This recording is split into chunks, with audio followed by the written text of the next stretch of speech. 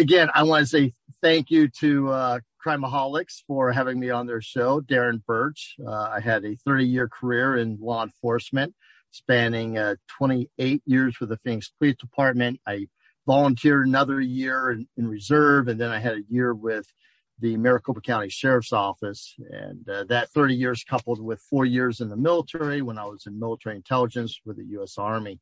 And it was a great career. And it all started back really when I was in high school. I was at a 30 keg party with my buddies, and thank heavens we had a designated driver, because that's the key. Even though we were too young to drink, we did. We were bad boys. We were coming home from the party. It got kind of out of hand, as parties with alcohol and underage drinkers will often do. And so we're driving home, and a car behind us, and I'm going to date myself. It was an old school Roadster that they don't make anymore. It was just called a Javelin. And I guess the best kind of example of it would be kind of like a Trans Am or Camaro or something like that. But anyways, it was in the late 70s, and it was getting impatient because we were driving behind a large white sedan that was driven by probably some elderly couple, because it was going extremely slow. So we were going slow. We're patient. Well, unfortunately for the occupants in that car behind us, the driver was impatient, drove off to the right side, which was a gravel embankment, lost control, went all over the place, and with a full head of steam went into a power pole, a wooden power pole, and the power pole exploded. Lights went off on the roadway. It was pitch black other than the sparks coming off the transformer, as well as the fire that kind of started inside the vehicle. So I never knew myself to be a hero. Okay. Growing up, I wasn't the star of the basketball team or the football team or anything like that. I never had aspirations to be a police officer or save lives or a fireman. But when I saw that car hit that power pole and flames were bursting in the air and so forth, I couldn't wait for the driver of our car to stop. I just had to get out of that car and run to that vehicle. It's just something in me. And he was just, and I'm sure he was acting appropriate. My buddy who was driving, his name was Ben, but I rolled my window down. I literally jumped out of the car and ran as he was trying to kind of find a place where he was going to stop. I just couldn't stand it. I was going crazy. And so I ran to the car. As I was running to it, the car wrapped around the pole on the passenger side. So the driver was furthest away from the pole, if you will. And it hit like mid-car. So I was trying to open up the driver's car, thinking it was an area away from the impact. Well, a lot of motors and so forth will tell you today that, that's the worst, that's the most difficult door to try to open, because it's been stretched and it doesn't allow for it. Sometimes the damaged side is actually easier. And this was the case in this scenario as well. So I couldn't open it. I go onto around the front of the car. My buddies are still parking, and I fell over something. At the time, I thought it was maybe just a log in the desert where the car had, was up against a pole. Sadly, it was one of the occupants in the vehicle that was ejected through the windshield. And this being the 70s, it wasn't tempered glass. It was shards of glass, and she was ripped literally in two. It was like something out of a bad B horror movie. And I remember lifting myself up off the ground, kind of like in a push-up position, and realizing, oh my God, I'm literally have my hands on parts of her body. It was horrific, and it did stun me for what seemed like an eternity. I really have no idea to tell you how long I was just kind of like a shock at what I was looking at. But whatever it was, it gave me guilt later, because if I had not froze for that second or seconds, this outcome might have been a little bit different. So that stayed with me, quite frankly. And so I run over to I finally get my bearings, if you will, get my composure back, and I run to their side. I'm able to open that door just enough to squeeze in. By that time, my buddies have arrived. and I'm able to get the person that was ejected was in the front passenger seat. So there's a void in that front passenger seat now where she was. She didn't have the seatbelt on. And I'm able to reach in and drag out the driver with my buddy's help. It was definitely a collective effort between the four of us. And we carry him off to my buddy's car, which was the AMC Pacer. Again, I'm going to date myself. They don't even exist, nor should they. So anyways, we get him, and he's no worse for the wear, which is whether you think fortunately or unfortunately, he's the driver. It was his fault, the accident. But many times the drivers are protected. I don't know what that is about, whether it's a steering wheel effect or what it is. Many times I've seen, of course, in my 30 years in law enforcement, is the driver many times is not injured as the other occupants. That's what happened in this case. So now I'm going, after we drop him off, literally, we all go back to the car, the wreckage. Now the flames are kind of intensifying underneath where the tank is, which is in the back. So it's more like in the trunk area, if you will. So it hasn't spread into the inside of the vehicle yet. At this point, we were able to get the back seat passenger out, which is closest to the door that I'm able to squeeze through, and we're able to get him out. And again, same scenario. Now we carry his body, the four of us, because no pun intended, but it's dead weight. It's not like the movies where, they kind of help walk over, it's literally lifting a 200-pound, bag of sand. It's just very heavy. So we're able to carry him off to the side. Sadly, by the time we come back, the inside of the vehicle is now not engulfed in flames, but there's clearly flames inside the interior of the vehicle. I'm the smallest. I had a nickname in high school called Boo. I was teeny. And so I ended up, without even thinking, there was no process of decision-making here. I just, knew I was the smallest. I'm going in. So I go in, kind of dodging flames to some degree. There's one passenger left. She is behind the driver's seat. So she's furthest away from me in this corridor of wreckage, if you will. It's just a small little space for my teeny little framed body. I'm able to get to her, and now I'm just elated that I've reached her. I can literally tell you what I was thinking when I grabbed onto her body. I remember thinking, just as clear as it is today, how happy her parents are that I found her. I remember just almost being giddy with excitement. I'm going to do this. I'm going to save her. So I reach over, I grab her, and I pull, and to my utter despair, she's not budging. I mean, it's not even budging. I knew it'd be difficult, pulling her out, and they would help me as I got her out. And I could feel the heat on my face and my arms and so forth, but I'm not really getting burnt yet.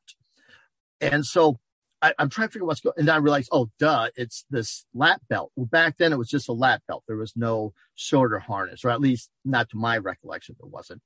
And so I'm trying to unlatch this lap belt, which is real simple. It's just like the ones in the airplanes today. It's just a very simple lift up procedure. There's not much to it. I'm lifting up, and it's just not opening. It's simply not opening. And again, it was like a nightmare. I'm like a living, breathing nightmare of fire and a seatbelt that won't unclasp. And so I'm trying to do all these things, trying to maneuver her body. The fire keeps hitting me on my arms. I got just a few scars even today that kind of reflect what I went through. I felt like my body was betraying me because I kept reacting to the flames and reacting and pushing myself back away from the flames, and again, back away from her. And so that haunted me. Even at the time, it was haunting me that I couldn't, just suck it up, for lack of a better word, and just get burnt and grab her and somehow pull her out. And it was just an impossibility. Sadly, it was absolutely, literally an impossibility to pull her up out of that seatbelt. If you think of it, she was like in the U shape, with the bottom of the U being in that seatbelt, the way the damage was. And it was just impossible. She wasn't conscious. She wasn't reacting. She was completely unresponsive, which also, if you will, added to the difficulty. So at one point, I'm now getting literally burnt. And my buddies, apparently grabbed my feet. That's the best way I can kind of wrap my head around it. I guess it was my feet they grabbed, and they literally pulled me out. I sat on the ground in complete, not a fetal position, but just sat on the ground crying, looking at her burning to death. And the image, the smell, it's one of those things that when they talk about PTSD and you go back there, I sadly had to go back there many times and different triggers and so forth. It's probably halfway through my career when I finally allowed myself to wear a seatbelt. I couldn't wear seatbelts. I couldn't do it. And yet the first gal died because she was ejected by lack of a seatbelt. So that's not a cognitive decision. It's an emotional one. And I violated every policy in the book by doing it. But I couldn't wear a seatbelt, just couldn't do it. And I would have my family wear their seatbelt. So anyways, that was my first encounter with life and death situation. Even though I felt and do feel I failed, I did not save her. She died. 2 people did live. But I did react to the threat. I did, as they say about police officers, you run to the disturbance, you run to the shots. Like firemen, you run to the flames. I knew I had that in me. In fact, it was in my DNA, if you will. And I think that's very true with most police officers. Most police officers that do this job for any length of time, but certainly a 20 or 30-year career, as I did, it's in your DNA. It's just who you are. You want to help people at your own peril. And it's almost self-serving in a sense because it's just in you. It's just this incredible desire to save lives. And another passion, if you will, on top of what's in my DNA, the passion, or probably better said, obsession to save lives. So I went into the Army. I got married. We had a baby boy. She felt that she wasn't ready for marriage or being a mother. She took off. I ended up becoming a single father in the very mid 80s, like even 84, I guess it was. So I had to get out of the Army, not because of discipline or anything like that, but when my 4 years was up, there was not a conduit or a safe haven for single fathers. That was an unusual animal. So I didn't have any recruiters running after me trying to sign me back into the Army. It was like, yeah, thanks. It's been fun, Sergeant Birch. Bye. So I got out of the Army, came home. And like I said, I was in U.S. Army military intelligence, which is completely a contradiction in terms, and I'm the poster child to that effect. I am neither intelligent or military bred, I guess. But in any event, I had the ability to speak some Russian and copy Morse code and send Morse code. There's not a lot in the public sector for a half Russian speaking Morse code operator who will send and receive a Morse code at a rate of 20 groups per minute. Just not a big calling for that. So the only job that was really afforded to me was in the Central Intelligence Agency, which they love to refer to themselves as the family. And a lot of the correspondence I kept getting from them welcome me, if you will, to the family was just that, literally the family. It was a good job. There was a GS rating. I can't remember what it was at the time, but the monetary equivalency was around 20,000, which back in 85 was good pay for starting pay. Now, I mean, that's, that's probably not even minimum wage. But so I was kind of excited about it. I applied for the job, very happy. I was able to get a secure job for my son, who was, just a toddler. He was like 1.5 maybe. And so I went through a process. It was a 4-day process in Langley, me and a bunch of other applicants, and there was unlimited spaces. So it wasn't like we were competing against each other, which was really nice. We kind of bonded in the room. And we went through, there's the Russian test, and there's the Morse code, then there's all these different tests, and easy of which was typing. And even I could type back then. And so I passed all with the flying colors, and they put me into the room to talk about, the salary, the taxes, the benefits, and all that good stuff, like a welcoming meeting with somebody in a suit. And as we're talking, I kind of messaged him. I said, well, what kind of, school do they have? And I said day school rather than day care. I said, day school. What kind of schools do they have? Day schools. And he goes, oh, your first assignment will be in Crete. We definitely have school on base, blah, blah, blah. He's going on and on and on. I said, well, I mean, more like in childcare. And he goes, excuse me? And I said, childcare. And he starts rifling through my paperwork and saying, you're divorced. And I said, yes, sir. Okay, so you don't really need like child care. I said, no, I'm a single father. And he starts rifling through paperwork again. And this time he's kind of getting a little bit flustered and red. And he's realizing there's no screening tool in the paperwork to reflect whether or not you're a single father. You're divorcing your dad and, you're single without children. So he excused himself. And that was actually the last time I ever saw him. He excused himself, walked out. I waited maybe 10 minutes, not long. And a woman walked in, and she was some type of secretary, but you could tell she was probably an executive secretary, very attractive, very well-spoken, and like really dressed to the hilt. And she said, can you come with me, Sergeant Birch? And I got up. And they're very, very polite about giving you the titles afforded you from the military. They're just very, very classy, very classy. I can't say anything bad about the CIA, my experience with them that day. I really can't.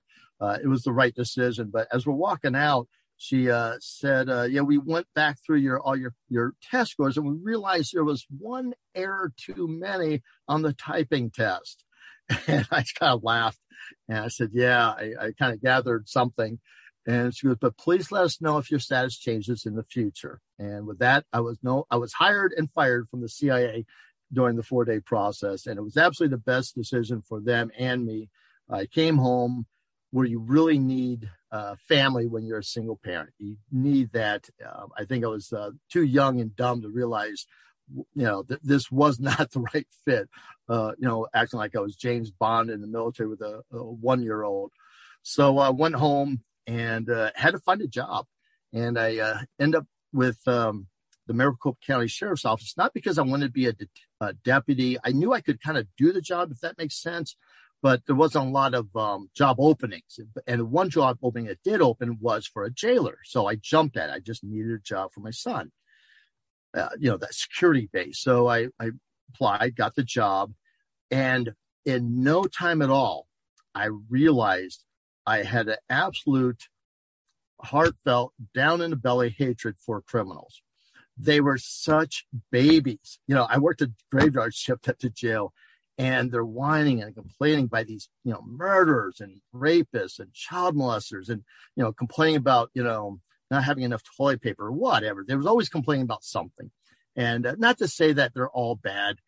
There's people that just make mistakes in life and they learn from it and they can be rehabilitated. Good for them. And I'm all about that. I really am. There's 2 R's. There's either recidivism or rehabilitation. I absolutely applaud any system that affords prisoners the ability to rehabilitate and find a occupation and really does good by them, because you're doing good by the community by doing good by them. So I'm really an advocate for not really private prisons. I think anytime you privatize a prison or institution, they're looking at their bottom dollar, they're looking at their profits, and that's just not a good mix. And you see a lot of security issues with those type of prisons that I've found personally, and actually professionally, quite frankly. So anyways, after discovering I really would much rather put people in jail than babysit them in jail, I applied for the Phoenix Police Department. And after a year of processing, it was actually just like a week shy of a year, I got the phone call saying, congratulations, we've decided to pick you up. You'll be in the academy that starts next Monday. So it was literally less than a week. I think I got the calls Wednesday or Thursday. And so I said, well, I can't make that date because I want to give the jail 2-week notice. Is the right thing to do. And they kind of explained, well, we only have a year to process. We would have to redo the entire process all over again from scratch. You could wait for another year, or you might not get picked up at all, blah, blah, blah. And I said, okay, I guess I'm advising I'm giving them 2-day notice instead of 2 weeks. The jail took exception to that. They explained to me that there would not be a job if I failed the academy, and I get it. They're losing a lot of people to the police department or how many that was, I don't know. But so anyways, I took the chance and the gamble, went through the academy. I was pretty good shape from the Army, only, a year removed. So I felt like I could handle it. I did, became a cop. And my first 10 years, I just had the best time in the world saving lives. It just fed my soul. I was a different kind of patrol cop. Most patrol cops love what they call OV. You find bad guys, you find them hiding behind stores, you find them in cars with a white light to the rear. It's that what they call OV work. I was married to the radio. I love the idea that somebody needs help and I'm responding to that radio call of help me. I would shag maybe 20 radio calls a shift. I just was a radio whore. I just love helping people, and afforded me the opportunity to save many lives. I've been very fortunate and blessed in that regard. It didn't stop the nightmares. I still had nightmares thinking of my lady in white burning to death, but I absolutely, it did feed my soul nonetheless. There was no redemption. There was no, slaying that nightmare dragon, quite frankly. It stayed with me for the bulk of my career, quite frankly. After, probably right around the 9th year, I was involved in a shooting. I've been shot at 3 times on an apartment. Only once was I in a position where I could actually return fire. The other times I was being shot at in a position where I could not return fire without endangering other lives. And that's a frightening situation. It really is. But the one time that it was a bank robber, he came out of the bank. He had some grenades that he was using more for dramatic impression than anything. They were smoke canisters type grenades, but he was using them as if they were live grenades, scaring the people inside, creating mass hysteria. He had, it was really weird. And again, I know I'm getting ahead of myself by writing the book, and I'll get to why I wrote the book, actually 3. But when I wrote the book, I really want to put the reader in my shoes during the shooting to explain what happened. We called him Hollywood, or actually the detectives that worked that robbery detail referred to him as a Hollywood bandit, because he was very over the top with his charade leading into the crime. In this particular case that I was involved in, he was in a 3-piece suit driving a little pink bicycle to the bank. And as laughable as that is, he then goes in the bank with his 2 guns and a duffel bag and screaming and throwing canisters of grenades on the countertops, saying, anyone moves, I'm going to blow us all up. I mean, he was very scary, very, very, very cruel individual, to the point where we later found out that he was stalking some of the bank tellers and having fantasies of rape and so forth. So he wasn't a good guy. There's no doubt about that. But like all people, he has a mother, father, sister, brother. He has someone that loves him. So the last thing I wanted to do was to take this person's life. But unfortunately, that's what I had to do. And I'll leave it there, let the readers read the book and about the shooting. But it was kind of like a gunfight at the OK Corral. So I'm going to kind of step up here and explain why the book was written. At the end of my 30-year career, I had worked 10 years in patrol, 10 years in detectives, and then 10 years as a sergeant in detectives. So I worked everything from burglary to homicides.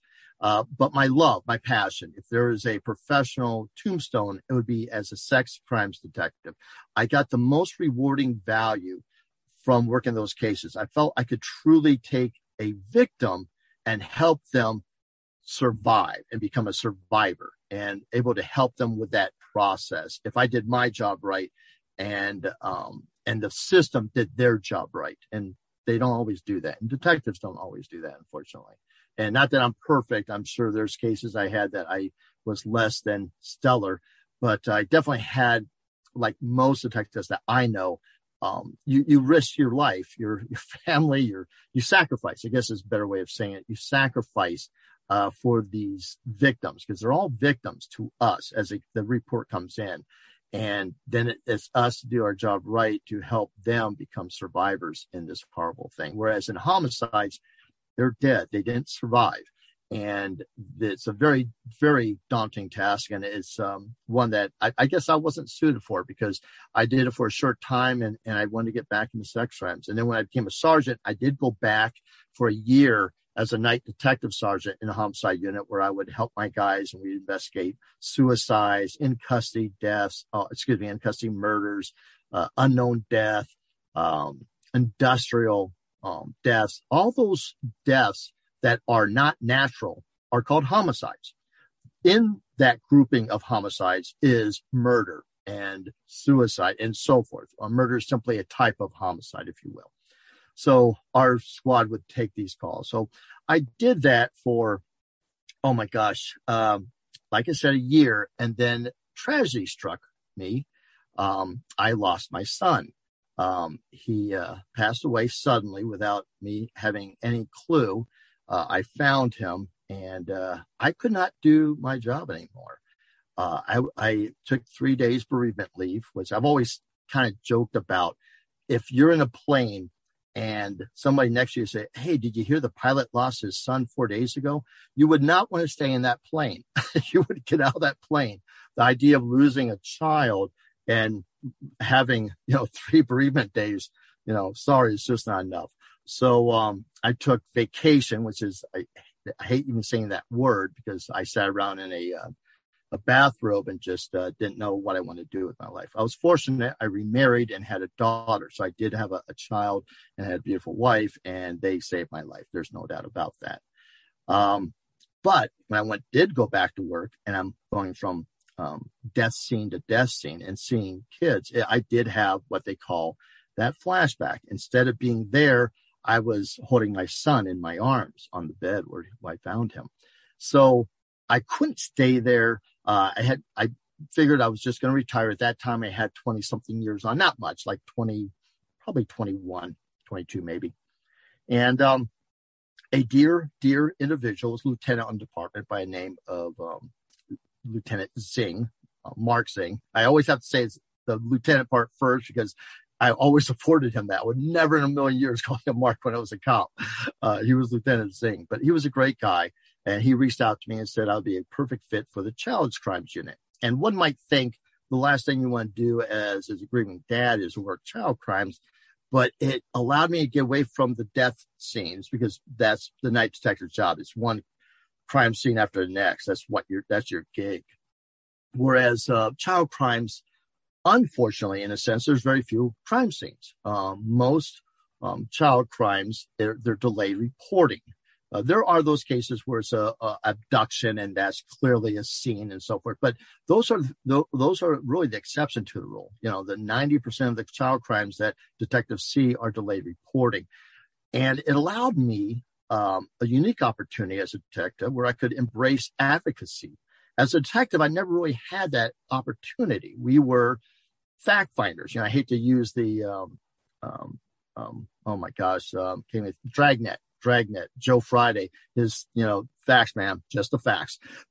We joke about that, but really we are there as fact finders. We're not working on behalf of the prosecution. We're not working on behalf of the defense. We're working on both their benefits, both incriminating evidence as well as exculpatory evidence. We're there to find the truth to the case. Lawyers are there to win, but cops are there hopefully to find the truth and aren't jaded going into investigation. That's where bad detective comes into play. Bad detectives think they know what's happening and they work to that conclusion, opposed to working to it where simply the evidence leads you. But anyways, child crimes was different in the sense that a child who's 4 years old, 10 years old, 12 years old, doesn't matter. As a detective going in and talking to them, you got to put them in a safe place. It's the first thing a child crimes detective tells the child, and I will say victim. You have to put them in a safe place. You have to be on their level. You have to communicate with them. Number one, you got to establish their ability to comprehend instructions and so forth, because you have to give open-ended questions. You can't give closed questions. You can't give them yes or no's. You got to say, what happened? Tell me about that. And some aren't capable of that. So you have to do a baseline to even see what they're capable of. And so the courts, in their wisdom, quite frankly, allowed investigators in the child crimes realm to be an advocate as well as an investigator for these children. You're able to give them a doll. You're able to connect with them. You get them resources. You literally take them to the hand and take them to the next person at the child crisis center, whether it be a doctor or a forensic psychiatrist and so forth. So by doing that, I really embraced the advocacy aspect of the justice system. It wasn't for me at that point. Now I got a lot of years on. So when opportunity arose where they needed somebody for their Crime Stoppers sergeant position, which works with the media, works with all forms of media, as well as the community. And you solicit tips to the community, and you get those tips through a anonymous mechanism to the detectives that's working the case. Simply said, it's a tip management system.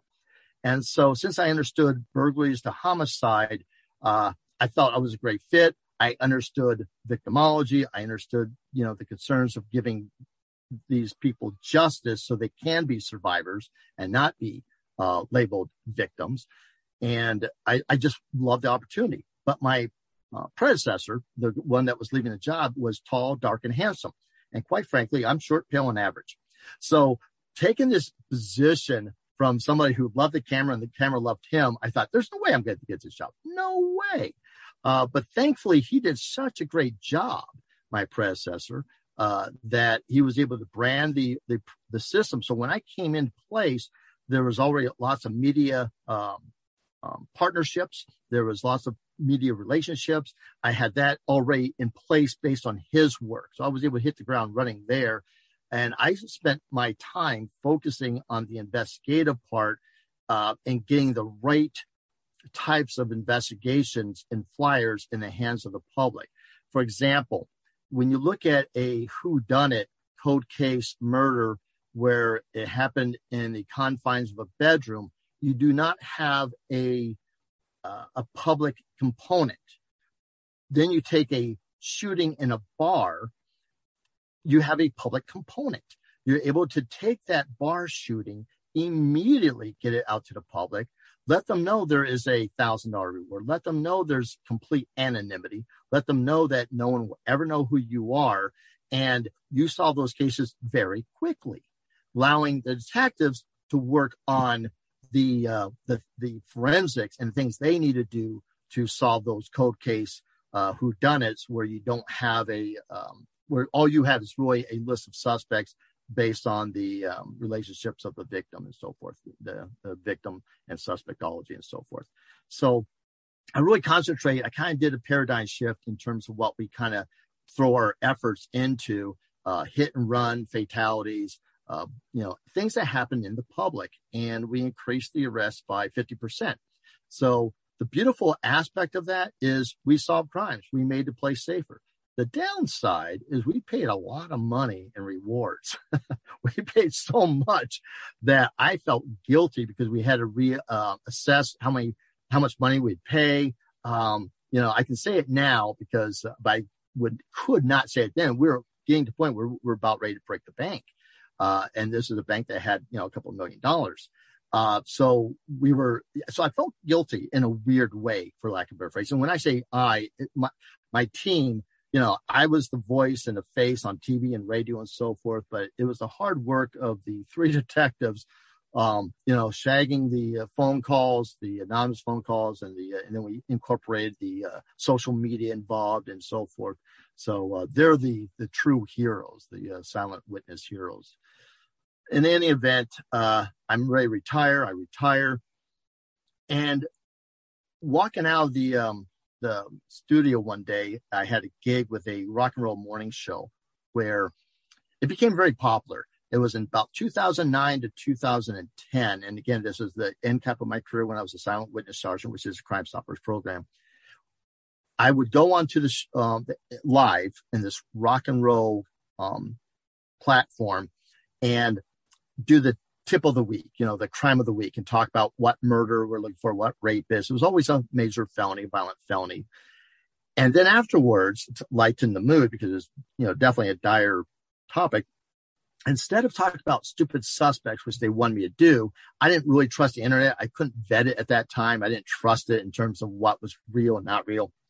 So I would just tell these stupid suspect stories that I knew about, that I experienced. But I found that most of the stories I was telling were dumb Darren dilemmas. The things where I put my, foot out and trip myself. So I would tell these stories, and they range from everything from locking myself out of my patrol car at a major accident with two drunk drivers. I had nowhere to put them, to chasing a cow down the middle of the downtown, to all sorts of crazy patrol stuff. And the book covered my 30-year career, but really primarily was focused on patrol because it was kind of, in a way, family friendly. It wasn't really until you get into detective work and homicide and the sex crimes that you see the deplorable stuff, really weird stuff. People putting things where things shouldn't be going. Some really funny stories. I won't lie, they're funny, but they're demented. But that save that for like the last 10 chapters of a 30-chapter book. But the last chapter, again, having unfortunately experienced the death of my son, when I had to go to trial on a serial shooters. It was Dale Hauser and Sam Dietman, and I was involved to the extent where I, if you will, stumbled on one of their first murders, and they were murdering people at a high rate. They were killing everything indiscriminately, what they referred to as recreational shooting, where they shoot everything: dogs, cats, horses. They would just shoot anything they saw, and if somebody was walking alone, they were shot too. And a gentleman was on a bus stop, unfortunately, Reginald Molinard, and bless his heart, he was shot in the neck. And so I got there, I was, somebody else had seen it, and unbeknownst to me, that person called it in, but I didn't hear the call because I was already there. I was literally there within seconds, saw this guy kind of flailing and acting crazy. I drove up to the bus stop, and I saw, unfortunately, Reginald bleeding to death. It was literally shooting a fountain of blood out of his neck. It clearly hit the carotid.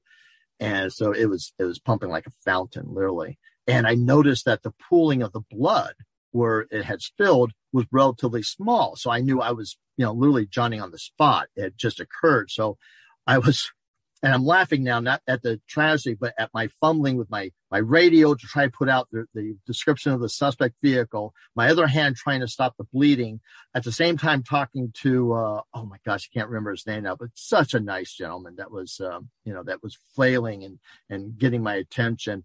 And I was doing that all the time, talking to Reginald, telling him to, stay with me, look at me. And he was. He couldn't talk, he couldn't speak, but his eyes were directed at me. But then at one point I was losing him. I knew I was losing him. And on the ground, and I was having a hard time with the pressure of the blood and my hands slipping because it wasn't like the movies where, right where the entry wound is. It's slippery as hell. You got blood everywhere around the neck and the clothes and the face. And so you just try and put pressure where you think that wound is, and blood will seep out. And I saw on the ground a shoe, and it had this really clean rubberized toe section. And it was, oh gosh, you know what? I can't remember what kind of brand it was. I really can't. But it was really clean, white. And I remember just like, it was like almost, the heavens opened up and went, oh. And I grabbed the shoe and I slapped it on his neck, and it worked like gangbusters. It completely sealed the wound. His coloring started coming back. He was looking at me again. And I said, stay with me. And I was able to save his life with the help of one of my troops arrived at the scene to bail me out. They had a pressurized bandage, so I didn't have to use a shoe anymore. We put a pressurized bandage on him. And unfortunately, no one saw the vehicle. Unfortunately, and no offense to the witness, he was a beautiful human being. His description was a black car. He wasn't able to give any details. And so unfortunately, there wasn't a lot for my guys and the other squads to look for. And unfortunately, they had a 2-year reign of terror, where that was one of the first cases. So the reason I tell that story is I had to go to trial and testify, and I had to do it on my late son's birthday. And there's no worse day for a grieving parent. And I'm, usually you say things arguably or my perception, but I'm guaranteed you will never find a parent that will tell you anything less. The birthday is even in a way worse than the day it occurred, because birthdays are always a celebration. They're always about the future. They're always about the beautifulness. The day of the death is always horrible. It's horrible. It's disgusting. And there's no memories of that day being a good day. Whereas the stark comparison to the future to now the past on that sad anniversary of birth, I just hate that day. And I told my prosecutor, I can't testify on that day. Trust me, you won't want me on that day. And there's a reason we always joke about attorneys. They have their own agenda, and I was on the stand. So I wrote about that, and that was the end cap of the book. So I wrote the book as a fundraiser, and it was successful. It did real well on Amazon. I was shocked. Its first week, it was a bestseller. It didn't sustain that, but the first week it was a bestseller. It was at top 1%. And it got, did real well to the point where a publisher wanted me to write another one. I wasn't going to go there. 100% of proceeds went to the nonprofit. I felt really good.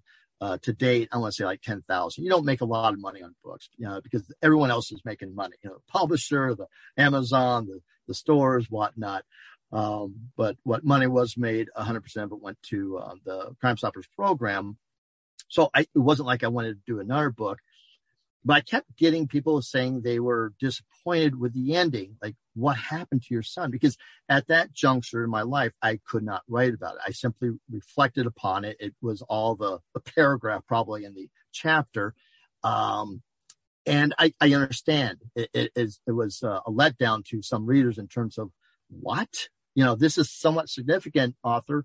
You might want to, give us a little bit more information. And so it took a while. It took 3 years, but after 3 years of going through, quite frankly, the success of the book and going on these book tours and talking on TV about it and having a ID channel producer call me and want to do a show with Joe Kinda called American Detectives, that I was live here on Crimeaholics doing a live bit leading up to the show when we had questions and answers. That was, by the way, Kenzie, that was so much fun. And I thank you and Holly for that. That was just a joy to do that.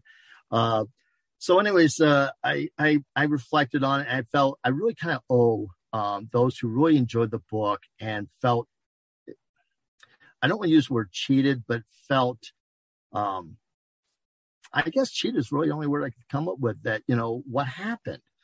So since I had been doing that radio show with what I coined as Twisted But True Tales for 2 years, I had about 200 stories. So these stories for the first book were, I hate to say it, but kind of the family-friendly version. There's some, I won't lie, I still put a thing saying, not for everyone, that there is some demented humor in it. There's a guy who stuck a beer bottle where it shouldn't go, and he tries to get his neighbor to pull it out. And then the son comes home and thinks that the dad's being raped, and he beats up this poor Good Samaritan. I mean, there's some demented stories in this book, don't get me wrong, but they're the last, the last third, if you will. So I had these really demented ones. And for the second book, if there was to be one, and I didn't plan it, but so the first chapter I do explain in detail, and it's very difficult. Even today, I just finished the audiobook for that chapter, and I walked out of there as pale as a ghost. It was horrible. It really is. Anytime you do something that's cathartic, it's great, but it's taxing, and that was very taxing. But I love the second book. It's definitely darker, more twisted. I don't know if it's as funny. I really don't. There's definitely funny chapters in it, and it definitely has a funny take. I try to, when you see like a horror movie, there's always this comic relief, and there's a reason for that. You need that comic relief. That's why you see cops with the worst demented graveyard humor. We have this more sense of humor. We do, and it saves us. It really does. It does save you when you can laugh about things, not inappropriately, not around people, but among yourselves in the locker room. You got to do it as that you're kind of releasing the pressure from the tea kettle that's sitting on a burner that is on high. So I wrote the book, and again, as I was writing it, that's when I got the call from a dear friend of mine now, a producer of the ID channel, Brianna. She called and said, "Do you have something? We saw your first book," and they're more into the homicide aspect. And again, the first book was mostly patrol and some sex crimes, and I don't know if I had a single homicide in it. And because again, I wanted it to be more funny and family friendly, and the cover kind of reflects on that. The cover is this sheep in a crime scene, and that is because there's a chapter in the book called Sheer Sheep Slaughter, where I investigated just that slaughter of these sheep, bless their hearts, and nothing funny about that, granted, but my investigation was absolutely Keystone funny, like the Keystone Cops. I just followed this trail for about a mile, got to the house, and knocked on the door where the blood trail went into the backyard, and nicest lady in the world opened the door, and I said, "I think you may have some dogs that ate some sheep." And she goes, "No, I got the nicest dogs in the world. You're definitely, barking up the wrong tree, or art." And I said, "No, I think they are. Can I come and take a look?" And I was very nice with her because she clearly, truly, in her heart of hearts, believed there's no way her beautiful princesses could do this. And in the backyard were the two biggest, sweetest Rottweilers you ever saw, but their faces were covered in blood and meat stuck in their teeth and the whole 9 yards. And bless her heart, she felt horrible. And but anyway, so that story's in there, and that's why the cover is a little tongue in cheek.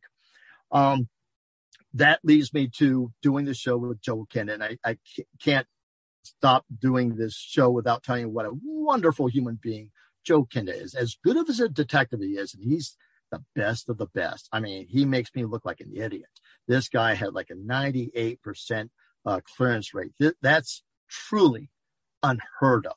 He is truly the best of the best. And I mean that. This is not just, one cop trying to, blow smoke up another one. He's the best of the best. He's a good guy. Had a wonderful conversation with him. I lasted, oh my gosh, probably an hour. And this is unrelated to the filming. I'm filming my scenes in Phoenix. They're filming the Phoenix scenes in New York. So when you see the broadcast and you see this crime that occurs in Phoenix, and you see all this mold on their walls, and you see this beautiful green landscape, no, that's not Phoenix. But so my scenes are shot in Phoenix, and I got them to shoot the area where the crime occurred, and the hospital, and some of the key locations. But the reenactment was all done kind of in somewhere. I'm guessing it was New York, where they're based out of. At least the production company that ID channel was using for that production, that particular show. And so he just called out of the blue. And said, "Hi, Darren, this is Joe." And we had this nice conversation. We're talking like two old timers sitting on rocking chairs telling war stories. And I mean that. It was just that funny.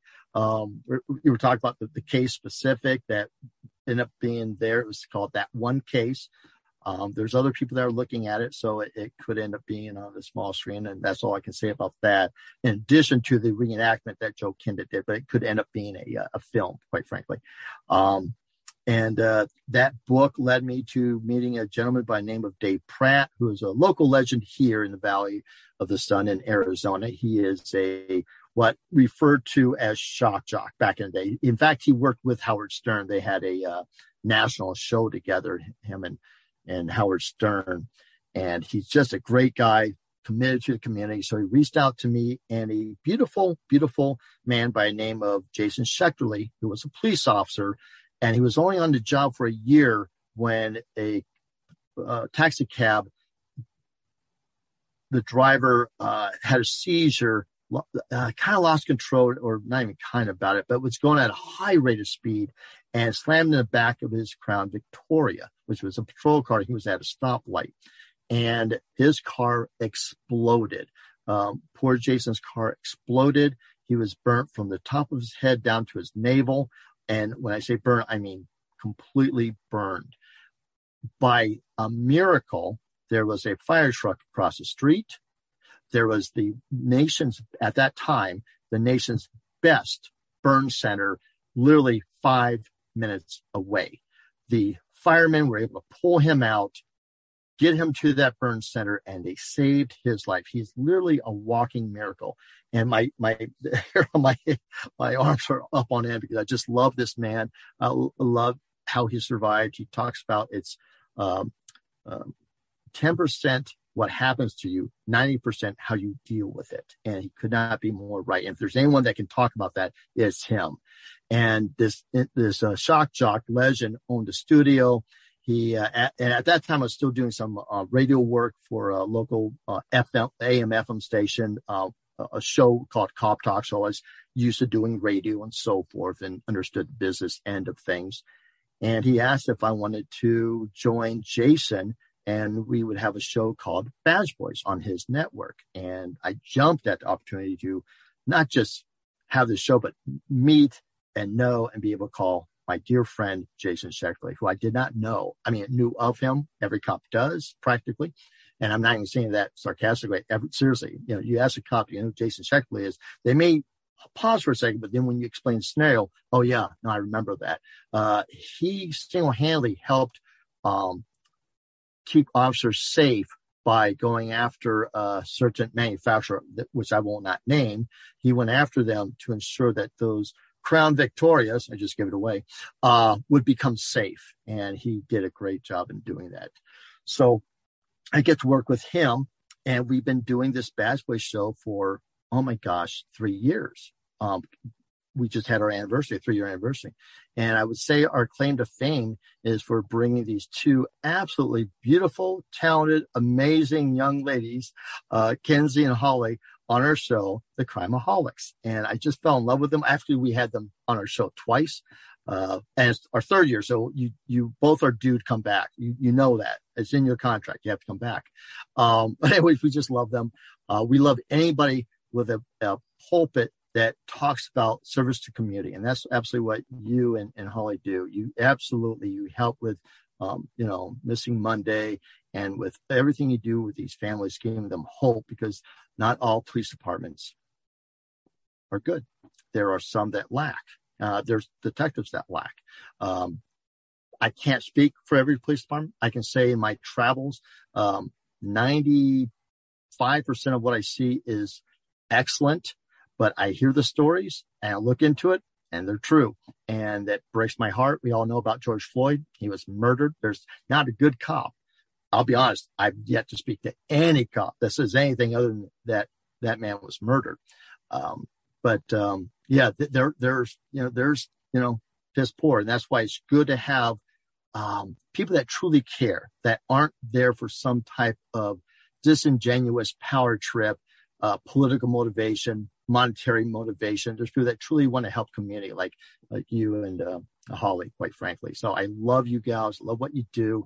I think podcasts, Crimeaholics type podcasts, are a natural evolution of Crime Stoppers. Crime Stoppers is the perfect community-based policing program that allows the community to help give tips to solve crimes. Who better to solicit those tips than the citizenry that gives the accurate information? That's the only caveat I would give, that people like Holly and Kenzie get accurate information and put out accurate information. That's the key. It has to be you have to have that relationship with law enforcement, even at sometimes when law enforcement doesn't want to have that relationship. And I'm watching Kenzie right now shake her head. Yeah, that happens. Officers and detectives, even well-meaning, sometimes doesn't want to. They keep their cases close to the vest, as it were. And as a detective working sex crimes and homicides and so forth, I get that. I hate to say it, I get that. You don't want information to be released that you're not ready for it to be released. Then having gone into Crime Stoppers, I saw the other side of that coin and saw how absolutely effective it is, where it's not one detective, 10 detectives, it's an entire community of millions of eyes and ears able to provide intelligence. So it's absolutely a wonderful thing that you and Holly do, and I just cannot thank you enough. But so we're here at Badge Boys our 3 years, and now we're getting picked up, and I can't say a lot about it. The ink on the contract is still wet, so I can't talk a lot about it, but there will be a Badge Boys TV show. In the coming months, you will hear about it. If you're interested, you could go to starworldwidenetworks.com. You could go to any of the podcast sites and look up Badge Boys and follow us, and you will see us eventually very soon. We're already taping pilots and second, third episodes and so forth, because we have some of the greatest guests. That's another thing. As much as I love Jason, the guests, we had you can't say former Marine, once a Marine, always a Marine. So, but he was, not a career Marine. He was in the Marines for about 4 years, I guess. Had some tragedy. We talk about that on our show, but more importantly, or more significantly is probably a better way to say it. He was on the North Tower on 9/11. He was on the 54th floor when the plane struck, and he gives a step-by-step, literally second-by-second account of going down and surviving, and what you would think would be the mayhem, the chaos in that stairwell was nothing but polite civility. He said it, and that shocked me when he told me that on the show. I did a double take. Luckily it was radio, so you couldn't see my double take, but I was shocked. It was absolutely things that you didn't know. We had a guest who survived a truly near beating in the nation's longest held prison guard hostage situation here in Arizona, the greater Phoenix area. The prison here, they were held into the weeks, female and male guard, and she was brutally raped, and he was brutally beaten half to death. And he, for the first time ever, he talked about it on our show. It took 3 shows for him to really get through it. And I'm helping him now because, again, I wrote now 3 books. The third one was really just kind of finish it off. I wanted to leave it on an uptick, so I wrote the third book so that, because both the first book and the second book end on kind of dire note. They're funny books for the most part. They kind of bring out every emotion, quite frankly. There's tragedy, sadness, compelling, entertaining, funny, twisted, demented. It's really a lot of emotions, quite frankly, sometimes in the same chapter. But the last book, I wanted to kind of wrap it up, and I did, and I love the ending. I would have to say the last book is my favorite, quite frankly. And so, having written 3 books, I really enjoy talking to my guests about writing their story. Everybody has a story. It's just whether or not you want to go through the trials and tribulations of a publisher, but you should write it. And it's a cathartic journey, regardless of what you do with it afterwards. So I've been talking to this particular guest who is a prison officer and writing a book. And it's a cathartic journey, like I kind of said earlier, is a rewarding, but it's also difficult, daunting, and painful because you're intentionally opening up triggers. So you do it slowly. You don't let people pressure you in doing it. And there's a process in doing it. And you got to take a downtime, and your body will tell you when you need to take a break and need to talk. And I love being that listening post, if you will, for those officers that have a story, especially when it relates to PTSI, or as people commonly refer to as PTSD. But since it's an injury, many times on duty, I refer to it as post-traumatic stress injury, opposed to that's whatever, the D. I don't even want to say that. It's not. It is absolutely an injury. And that is, if you will, the story of Twisted But True.